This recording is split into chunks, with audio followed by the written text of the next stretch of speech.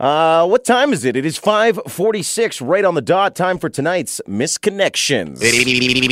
Hubba hubba. Okay, let's dive into it today, friends. We're going to Kincardine today for our misconnection.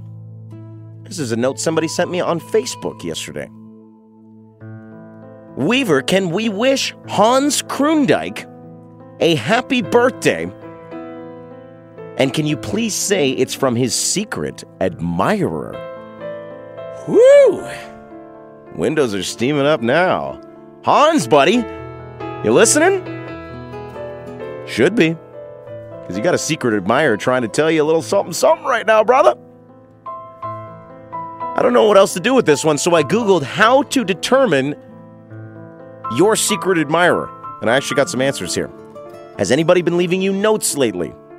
Like even a coworker or something like that that's like, oh, you did a great job. Maybe it's them. Has anybody given you any random gifts lately? Like even like a CD? Well, I guess nobody gives those anymore. It's like putting together a mixtape. But you know what I mean? Any gifts of some sort? That could be a clue. Is somebody going out of their way to say hello to you every day? Like they work on the 5th floor? You work on the 1st floor and then every day somehow they're standing right there. Like, hey, how's it going? Looking you right in the eye. Because that's another thing too, is somebody making a lot of eye contact with you or trying to touch you when they talk to you. That could be a way to notice your secret admirer. Hans, am I helping you, buddy?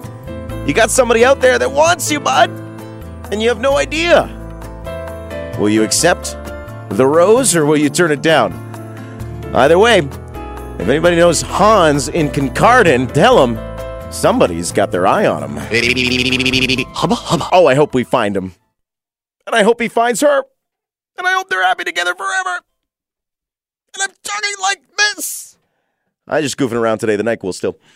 Brett Young, in case you didn't know, it's here now on Country 104.